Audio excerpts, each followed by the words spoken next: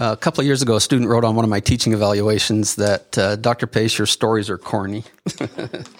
And I can't deny that. At least it's sincere corn. And I'd like to tell you a story about my son, Tom, today. Some of you know Tom. He graduated from USD with a double major in Spanish and political science. In 1990, just a few years after I became a professor at USD, my young family, which consisted of my spouse, Diane, and my 4 children, decided to have a summer adventure and drive across the country from San Diego to Plymouth, Massachusetts, where my in-laws lived.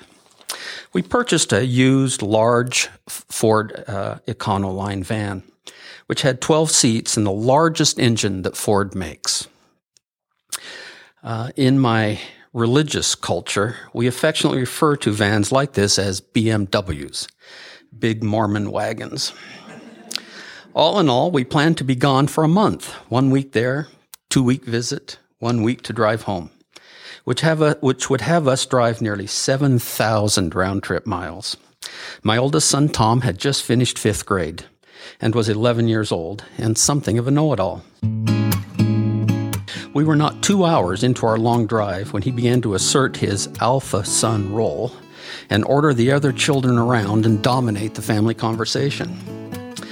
5th grade had imbued him with a false sense of omniscience, which he freely shared. By the time we passed through Utah on I-15 and turned east on I-80 through Wyoming, the family had had quite enough of his pontifications. Then came Nebraska.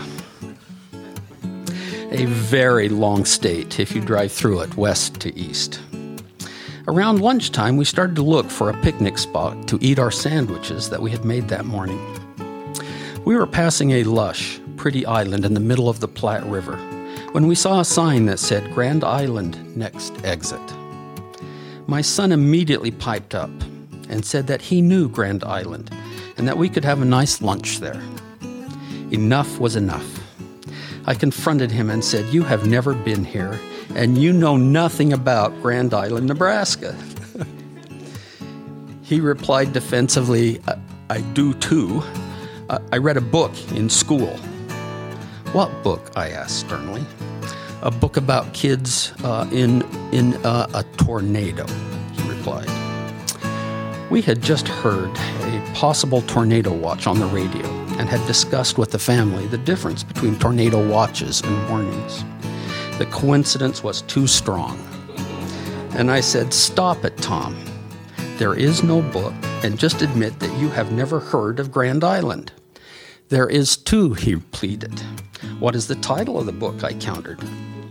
"I don't know, but it is about 2 boys who try to escape a tornado on Grand Island, and they run over to that." He paused and pointed to a gas station that we were just passing as we exited the freeway for our picnic, to that Conoco station right there. "Tom, I have a PhD. You have finished 5th grade. I know more than you. I have never heard of Grand Island, and neither have you." Tom, subdued by the tone of my voice, said meekly, "I'll bet you $40.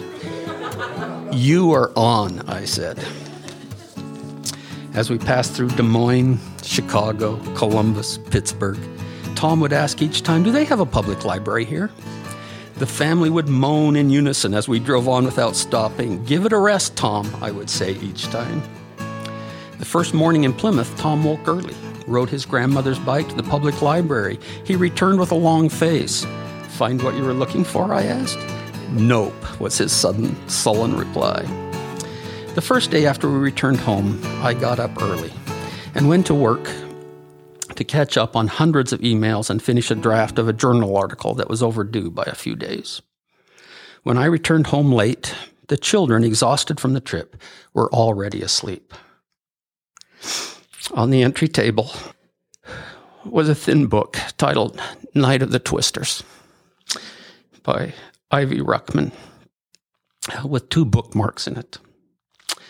I turned to the first marked page, which described 2 boys on bikes who rode over to Grand Island for a day trip, only to find themselves in the middle of a growing tornado. With some trepidation, I turned to the second mark.